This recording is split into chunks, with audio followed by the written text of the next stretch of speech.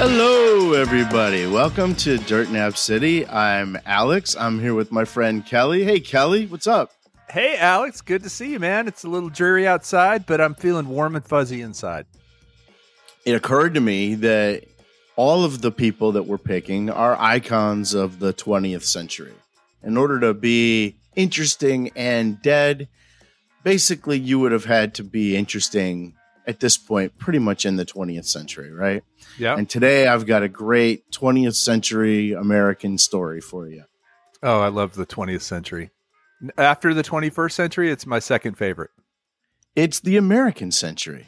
You know, you think about all that America contributed to the world in the 20th century. It's our century, man. It's true. When we go to Dirt Nap City, it won't be that. It won't seem that way. We will have spent most of our life in the 21st century, just a little bit in the 20th century. But to me, this is the American century. It's our century. And I love to hear about people from the 20th century. So today I'm going to tell you a story about immigration, 2 world wars, Great Depression, capitalism, the American dream. You ready? I'm ready. Let's do it. All right. Well, the person I've chosen for you today was born in 1897 in Piacenza, Italy. Ah, okay. But I said this was an American story, didn't I? Well, I also said this was a story of immigration. Yes. He died in 1985. Wow. That was a long life. Yeah, exactly. That's the year I moved. I moved from Michigan to Texas and met you in 1985. 1985, actually. That's right. I'm not sure if we talked about this person passing away at all during 1985. But we both knew who he was. That would have been cool if we did, and this is the second time we talked about it. Yeah, what a reunion. I will give you his name first, just like I did in the John Holland episode. Okay. Because you might not know him by his name. Or you might know him by his name. His name was Ettore Boyardee. Ettore, is this Chef Boyardee? Yeah. Chef Boyardee. Wow. Ettore Boyardee. Boyardee. Okay, so it's not boy, B-O-Y-R-D. He said that because he didn't think that people could pronounce his name, and he was right. His name was actually spelled Boiardi. Boyardee. And his name, Ettore, he anglicized into Hector. So he was Hector Boyardee to us, but his name was Ettore Boyardee. Wow. And this guy brought Italian food to America. Wow. 1 can at a time. 1 can at a time. Man, and everybody, I don't meet very many people that don't like Italian food. Generally pastas and fish and, fresh, what's the stuff? Calamari. Everybody loves that stuff. Now, but back then, it was a fairly exotic thing to eat.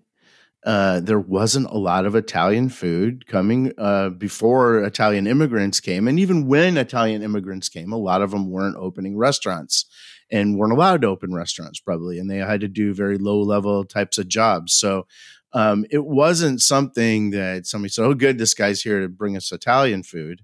It was kind of an exotic food in the U.S. back then. Wow. So this guy, he was born a chef, man. They say that he actually, the rumor is that he used a wire whisk as a rattle when he was a baby. Okay. Just laying there in bed, probably teething on it as well, right? Because it was nice and cool. Yeah. And by age 11, he was actually a chef's apprentice, which I don't know if you've met very many 11-year-olds. But that seems like a stretch. I mean, just having them in the kitchen is risky. And he was a chef's apprentice by the time he was 11. Okay. And before he was 16, he was taking jobs in London and Paris, working in restaurants. Just amazing to me, the kind of things that back in the day that people would do before they're 16 years old. And you said what city he was born in Italy. Remind me the city. Piacenza. Do you know is that northern or southern Italy? I think it was southern Italy. but Okay, I'm not because sure. I think the food style is a little different. It is, yeah. Based on the kind of food he was serving, yeah, I don't think it was northern, but we'll check that. Okay. So his brother was already in the U.S., and when he was 16, when Hector was 16, he came to Ellis Island to join his brother, who was already working at the Plaza Hotel in New Okay. York. Yeah. And he went and worked. And this is kind of a fast track. This guy, he's 16 years old. He worked his way up to head chef at the Plaza Hotel. He's 16 years old. The next year, he's 17. Woodrow Wilson enjoyed the Plaza Hotel. He enjoyed this guy's food and asked him to he was president. He asked him to cater his wedding. Wow. 17 years old, he's catering the president's wedding. And you can imagine from then on, you kind of got a pass to do a lot of things. You're well known. Yeah. Well, and so just quick question on Woodrow Wilson. He got married while he was in office? I might have to fact check that too. Because it seems like, yeah, okay.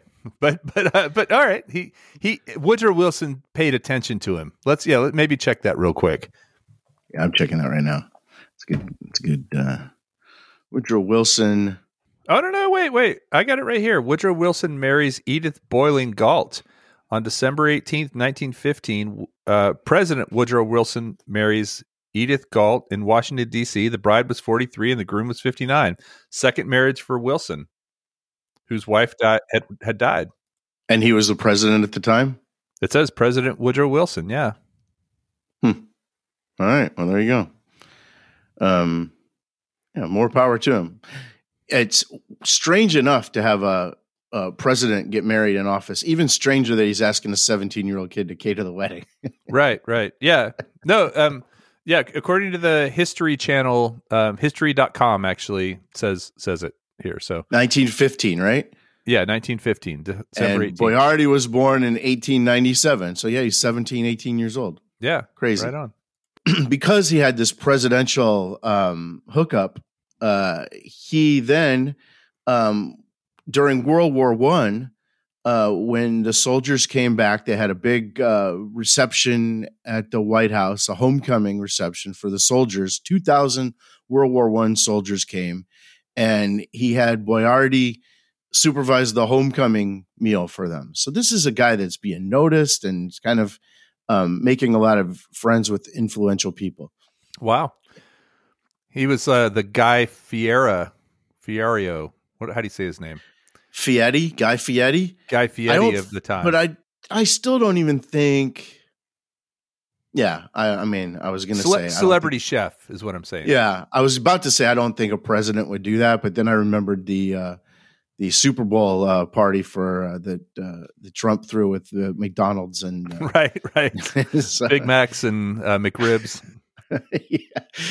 So this guy, Chef Boyardee, opened his first restaurant actually in Cleveland, Ohio. I wish it was still there, Kelly, because we're about to go to Cleveland. That's right. Year. That's right. Maybe we can find the location, like a plaque or something. Yeah. Il Giardino d'Italia, the Italian garden, and later became the Olive Garden. Yeah, I wish it was the Olive Garden.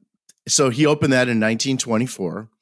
And the thing about this place, and it was like the only Italian restaurant in town, and people were they loved his spaghetti sauce. And they were always asking for samples of his spaghetti sauce. So he would take milk bottles. Remember, they had milk bottles back then. He would wash out the milk bottles and fill it with sauce and give to people on their way out if they asked for it. Here, sir, will you fill this with sauce?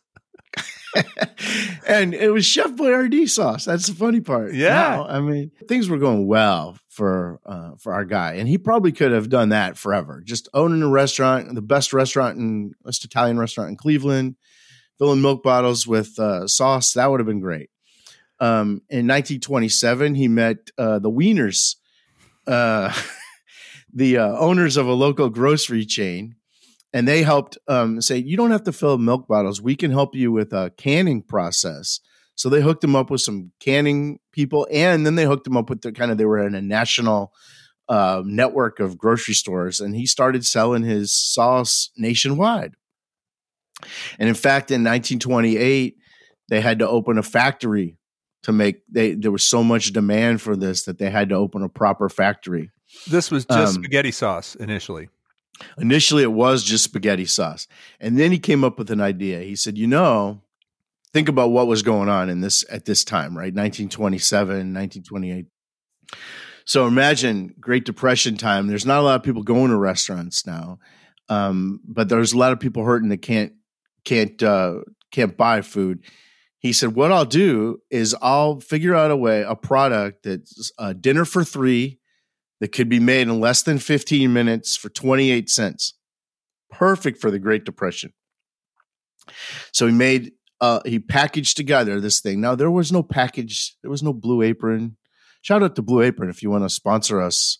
I use your product very faithfully. Or Chef Boyardee if you want to sponsor us. Sure.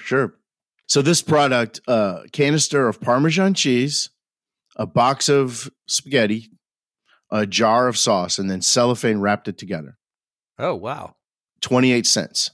Family of three, making it in 15 minutes. Imagine at the time. Was it delivered, or was this something you bought at the store? In the grocery store. Okay.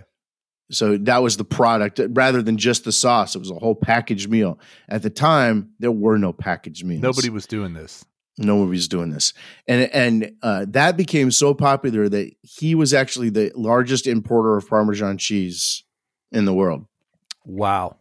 That's saying something. By 1938, they moved all their production to Pennsylvania, where it still is, and they even grew their own mushrooms on the factory grounds because one of the sauces had mushrooms in it. So just quick question on that: is Chef Boyardee? I guess it started as an independent company, right? The way you're describing it. Is it still an independent company, or is it owned by Kraft or some other big conglomerate? Yeah. He actually sold it, just like Colonel Sanders, around the same time too. Back when the man was taking advantage of these people like that, they would, he sold it for about the same amount of money too, about $6 million. Wow. Yeah. What year was that? Did he sell it? And it was it was before that. It was 1946. So $6 million in 1946. That was some money. But I'll tell you why he sold it. He wasn't really. He was 48 years old back then. He changed his name to Boyardee, BOY-AR-DEE, because people couldn't pronounce it. And what a genius move at the time. If that's what's holding people back from buying your stuff, just make it real simple. He put his picture on there. I don't know if you remember him growing up, but he did commercials all the way up until like 1979. I don't remember any commercials. I remember his picture on the label, but I don't remember commercials. And it still is. And you could picture him right now. You close your eyes, you could picture Chef Boyardee. Yeah, right? He's kind of got his head sideways and he's smiling. And I think he's got the mustache. Yeah. I don't know if he's holding the whisk. I feel like he was holding something. He was holding, or maybe it was a rolling pin. Maybe. He said that his daughter said that everyone is proud of their family name, but sacrifices are necessary for progress. That's what he said to his daughter. And it's really not. It's not like he changed his name. He just changed it to a phonetic spelling to the American consumers that weren't used to how to say an Italian name. These days, you probably wouldn't do that, but at the time, it made it real simple. I just searched for a picture of him, and I found a mashup with Chef Boyardee and SpongeBob SquarePants. Okay, well, it was some sort of. It wasn't a mashup. It was some sort of product where Chef Boyardee. Oh, the noodles are shaped like SpongeBob. Yeah, and we'll get to the licensing aspect of that too, which is also the American story. So right now we've covered immigration, we've covered the First World War, the Great Depression. Second World War comes, and he was supplying troops during World War II with his products. In fact, he was awarded the Gold Star of Excellence for supplying those troops. The company ran 24 hours a day. The factory ran 24 hours a day.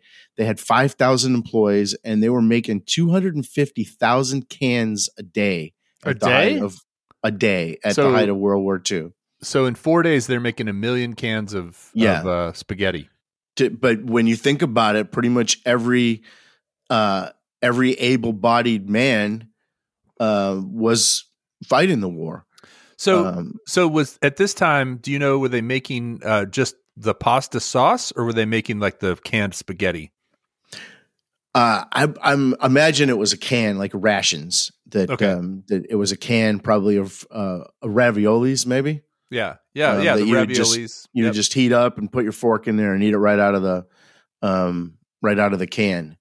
But imagine how popular. You're basically feeding every person who's at war. That's their staple. Well, after the war ended, they've got this 5,000 employee company making 250,000 cans a day. He had to either sell the company or lay everybody off because they couldn't sustain. I mean, you don't have that kind of demand when the war is over. Yeah, and he couldn't lay people off. It really bothered him to lay people off. So he sold his company to American Home Foods in 1946 for $6 million, which is the exact amount, I think, that Colonel Sanders sold KFC to in the 60s, though. No. Colonel Sanders was like 2.9 or something. I remember it being less. Oh, really? Yeah. All right. We'll have to go back and listen to that episode for the exact amount. But no, I think it was like less than half of what Chef Boyardee got. Chef Boyardee had also invested in steel mills during the Korean War, at the beginning of the Korean War, and I guess he lost his shirt on that. So he was cash poor. He needed the money. He needed the money. After he sold it, the company became the leading canned food and bread in the U.S. But like Colonel Sanders, he continued to be in the commercials until 1979 and serve as their spokesperson. Unlike Colonel Sanders, he didn't trash the flavor. He didn't say the gravy tasted like wallpaper paste. He did not. By 1985, it was doing the year he died. Chef Boyardee was doing $500 million a year in sales. Wow! So that's he got to see that. He got to see the company grow that big. And it was bought by ConAgra in 2000. So American Home Foods doesn't own it anymore. It's ConAgra. They still use his picture, and they still make it in Milton, Pennsylvania. The factory, the original location of Milton, Pennsylvania, is still where they make that stuff.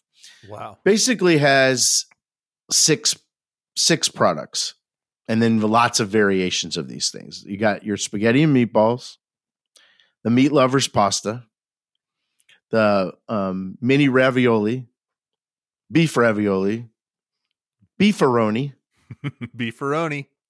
and lasagna. Now you might know beefaroni. You might have you might remember a Seinfeld episode where they have the hansom cab, where Kramer's driving the hansom cab, and the horse eats beefarino. Do you remember that? Was that a takeoff on beefaroni? Well, they tried to use beefaroni, and it was the only time on Seinfeld's run that a product asked them to not use their. They had to run it by, NBC, and Chef Boyardee said, "Please don't do that," because if you remember the story, the horse ate it and got diarrhea, and I don't think I ever saw that one, but that sounds comedy ensued.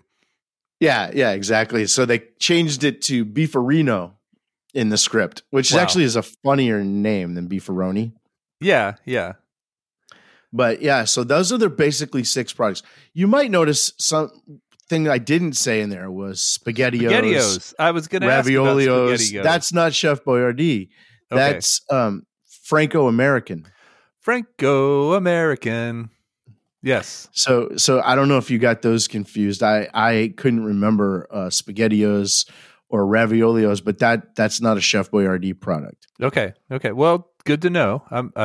But I ate a lot of SpaghettiOs growing up, and I remember my mom would boil a hot dog and then cut it up and put it in the SpaghettiOs. So it was like a cut up hot dog, and SpaghettiOs was a big thing for us. So my wife is an Italian American and was forbidden from eating Chef Boyardee or SpaghettiOs. We weren't allowed to have it and didn't have it until college. I wonder if this will be her first episode to listen to, since we're talking about Chef Boyardee. I think she's forbidden from listening to this episode. That's right. But those were their 6 basic products. But let me tell you, man, they have a lot of discontinued products that I'd like to share with you. Yeah, let's hear. There was something called beefaghetti. Now, at this point, I think that this is probably in the 80s when this is American home foods. Chef Boyardee's long gone, and the consultants or the marketing people at this company just got to I don't know if they didn't care or if they were just bad at their jobs, but some of these names, man. Cheesy Nacho Twistaroni. Cheeseburger Max with 2 X's. That's so 80s, right? Yeah. Chili Cheese Dog Twistaroni. Twistaroni. Kickin' Sloppy Joe. Oh, I like pasta that. Pasta Fazoo with like animal shapes. Like a kazoo, but fuzzy. No, like pasta fazoo. Pasta fazool. Fagioli is a thing. They call it pasta fazool. Sir Chomps-a-Lot bite-sized cheese ravioli. Who's Sir Chomps-a-Lot? Sounds like a character on The Simpsons. But here's my favorite. They had a product they introduced. It was to be eaten kind of like, you have your Lunchables, right? Yep. Things that you could put in a kid's lunch. I don't know if this came before or after Lunchables, but this name to me is inexcusable. Forkables. They actually had a product called Forkables. As if this food is forkable. Is this food forkable? No, that's not forkable. Give me that forkable food. Sports forkables. I was about to ask, what about sporkable? You know what I didn't say in the Colonel Sanders episode? I think they invented the spork. That KFC did? Yeah, maybe. Yeah, I do associate sporks with KFC because I remember the little mashed potatoes and gravy would have it, but then you'd have to be able to eat the corn to stab the corn too. Yeah. The thing that Chef Boyardee did really, I don't know if you say well, because they probably went overboard, was the licensing.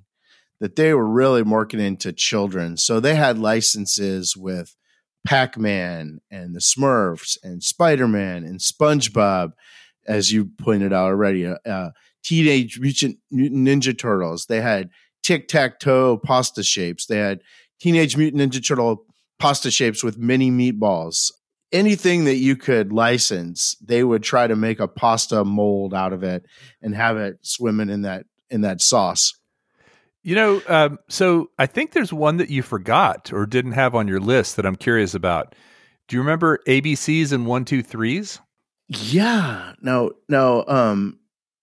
So ABCs and 1-2-3s. Yeah, I found a picture of it with Chef Boyardee on it. Okay.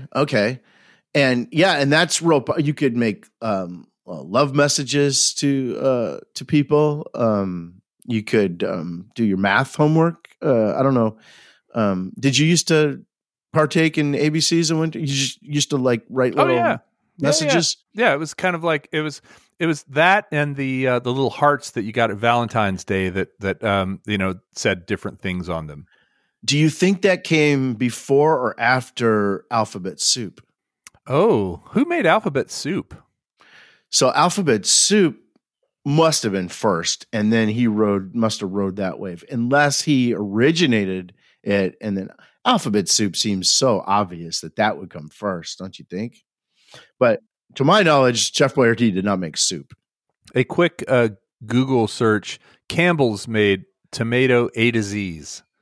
Yeah, what year was? Well, we don't know what the.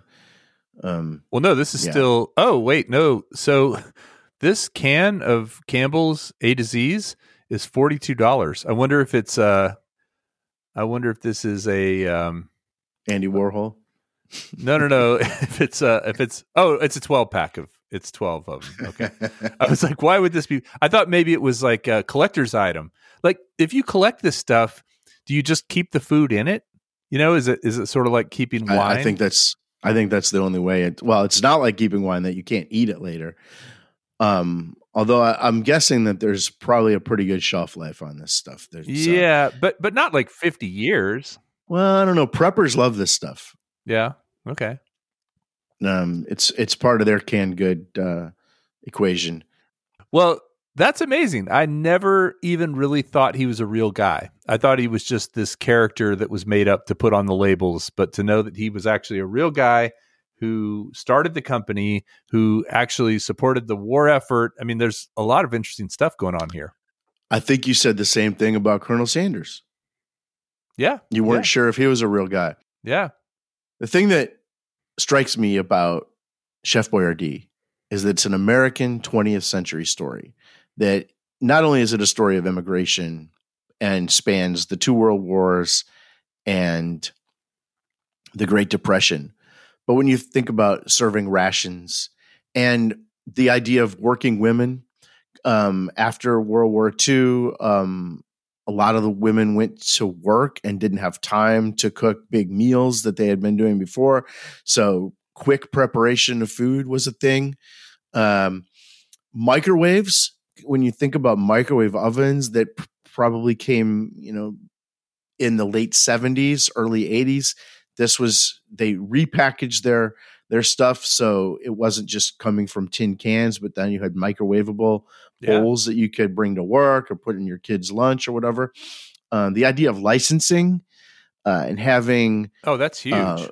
Having Pac-Man or something, having a kid buy something just because there's Pac-Man shapes in it. That's a uniquely American late 20th century thing. Absolutely. I mean, this guy was an American food icon. And, sometimes I wonder the people that we talk about, how long will people be talking about them? I think 200 years from now, there's probably still going to be Chef Boyardee. Yeah. That people are going to be eating and not even thinking twice, and it's going to have his face on the cover. So, well, I mean, it's a perfect thing to take to Mars, right? It's pretty much it is almost like space food. Yeah. Now, originally, I don't know if you want to keep this part in, but originally, I was going to bring you some when we were supposed to meet up to do this. You're going to bring me some Chef Boyardee? And we were going to share it together. I had a couple of little bowls in my laptop case. I had some bowls and a can opener. We were going to share some ravioli together and see if it tastes like we remember it. So this would have been a perfect one to do together. Even today, I was thinking of doing Postmates and having some delivered to your front door. Wow. It might cost me about $50.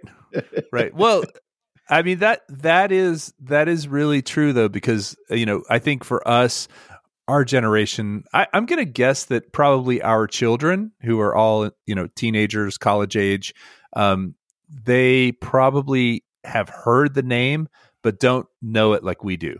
It isn't as, I don't think brands like that, it's kind of an old brand, right? It's a brand that isn't quite as modern and as exciting as some of the newer things. Yeah. And so I don't know. I do agree with you that I think it'll be around for a long time, but I don't think it'll be quite as commonly known as we know because of when we grew up. That's a good point. And when I think back, I remember him on commercials, the chef himself. I remember his face being a lot more prominent on the can. Now it's like a little thumbnail that you can barely see. You're right. I don't think his name, it's just another brand. It's like Kraft or General Mills or something, that his name probably doesn't have that staying power that it once did. I hadn't thought about that, but I think you're right. I'm not sure his brand, I'm not sure they did any favors with him when the brand since 1985. It's just another one. And we didn't even know the difference between Franco-American and Chef Boyardee until we looked this up. So, but I did remember that little jingle. Do you remember that, Frank? Go America. It was at the end of their commercials. But we didn't remember a Chef Boyardee one. And I remember the cans that used to have Boyardee in big letters. Yeah. With his mug, with his stupid face with the mustache, the handlebar mustache, or I don't know if it was a handlebar or not, but with the big chef's hat. In fact, I remember being a kid, and when somebody would give you like a chef's hat, you'd call it a Chef Boyardee hat. Right. We Am I wrong about that? Yeah, he personified any professional chef in the kitchen. Exactly. He one with the big poofy. It was the big poofy white hat. Yeah. You'd call it a Chef Boyardee hat, much like a top hat is an Abraham Lincoln hat. So at the time, though, if you think about it, there weren't celebrity chefs like we have today, right? So he might have been one of the first celebrity chefs to exist. Oh, he and Colonel Sanders both. Yeah. In fact, I actually looked up, did Chef Boyardee and Colonel Sanders ever meet? And I found this weird fan fiction video where they're like, it's like a cartoon where they do meet, and I don't know. I didn't really want to watch it. It was disturbing to me. Fan fiction? It looked like it, yeah. Wow. It looked like it might have been like anime or something. I don't know. Do they fight or do they meet under peaceful I don't know. circumstances? Colonel Sanders looked real young in it. Like he was like a I would like to watch that. If it's not any longer than 5 minutes, I would watch it. Well, I was sleepy when I found it, and didn't want to sully. I didn't want to confuse that with truth. Yeah, I'm all about looking for the truth here on Dirt Nap City. That's right. We don't want to be considered fake news. No, that's right. So I would encourage anybody with real information about any of the people we talk about to email us. We each have email addresses. Yeah. I'm Alex at dirtnapcity.com. Kelly's Kelly at dirtnapcity.com. I do have an email I want to read. Yeah, I do. I have one from Alfred from Austin. Oh, Alfred from Austin. What did he say? He says, hey, you guys should do Bob Ross. Yeah. So here's my message, Alfred. We don't take requests. You get who you get. We have a certain, I'm not going to go as far as calling it an algorithm, but we have a way of a scientific method. Yeah. Of selecting who you get. A methodology. I'm not saying we will or won't. Yeah. I'm not going to say we will or won't do Bob Ross, but, and like I said before, we're going to do everybody eventually. Yeah. But where he falls in the algorithm, including you, promise. Alfred. Yeah. Yeah, exactly. If he's interesting. I don't know. Could be. What about Schmitty from New Orleans, the hot dog salesman? He might be interesting.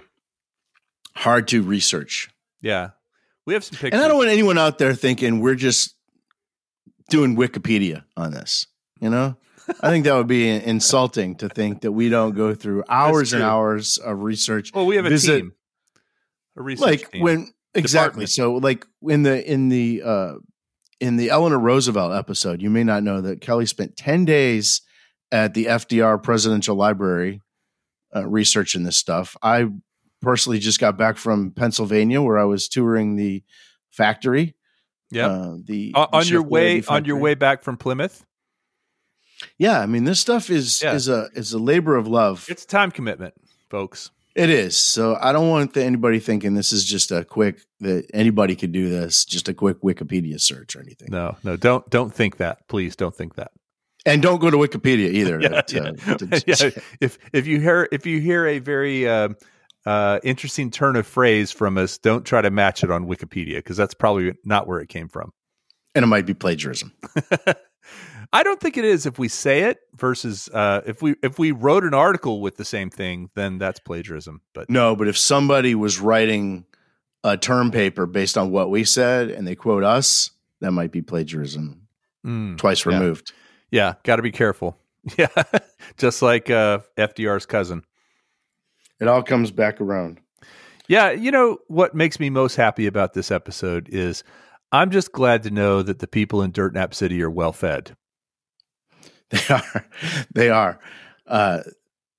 between Colonel Sanders and Chef Boyardee and all the other great chefs we've lost. But 250,000 cans a day is still not going to cut it in Dirt Nap City. Well, those folks aren't very hungry. Oh, that's a good point. Yeah. I mean, they don't need much. It's not feeding for sustenance. It's feeding for pleasure. Yes, absolutely. It's the nutrition. No nutrition required. So it might be a ravioli a year. Yeah. They do it on Dios de la Mora the Day of the Dead. when they have their ravioli. I was really hoping that we could enjoy eating this together. I don't know. I was really hoping to bring you some forkables. I appreciate that. Do you have some there with you? I don't. I didn't. I never got to actually buy it. No. But next time I see you, and then we'll talk about We'll get some KFC and some Boyardee. Yeah. And some forkables, some things are forkable and you don't think they are forkable. And then something like Eleanor Roosevelt, for example. Yeah, her mother didn't think she was very forkable. All right, man. Well, we've really devolved here. Yeah. But I would have been kicking myself if I hadn't have said that. Well, I think you're very forkable. Thank you. You too. Now, so thank you, everybody, for listening to this episode on Hector Boyardee. And as usual, Dirt Nap City, the show about interesting people that happen to be dead, will be brought to you every week. And next week, we hope to bring you somebody that's a little more interesting, a little more dead. Yeah. Less dead? No, more dead. Honestly, Chef Boyardee was a pleasant surprise. I really kind of like these business icon people that from the food world. That's your niche. And if we ever, I've thought about this. I don't know if you've thought about this. If we ever pick the same person on the same day, don't panic. We'll make it our 2-part episode. Yeah. Part 1, part 2, or even like a death match. Like who wore it best? So I was worried you'd say, Chef Boyardee, and then I'd have nothing. But we could absolutely make that a 2-part episode. That is the upside of going first, I guess. Yeah, but I'm all prepared to have, and one day it'll happen. It will. I mean, there's only so many dead people. There's only interesting dead people. We're not including Alfred from Austin. I figure we've only got like 50 more. I do think that I need to create just a generic email that goes to both of us. Like, I think we can have our own, but it's kind of weird that they would that somebody, there's like a gnat flying around in here, that somebody would send you send you an email or send me one. So I'm going to create like a what would be a good name for it, like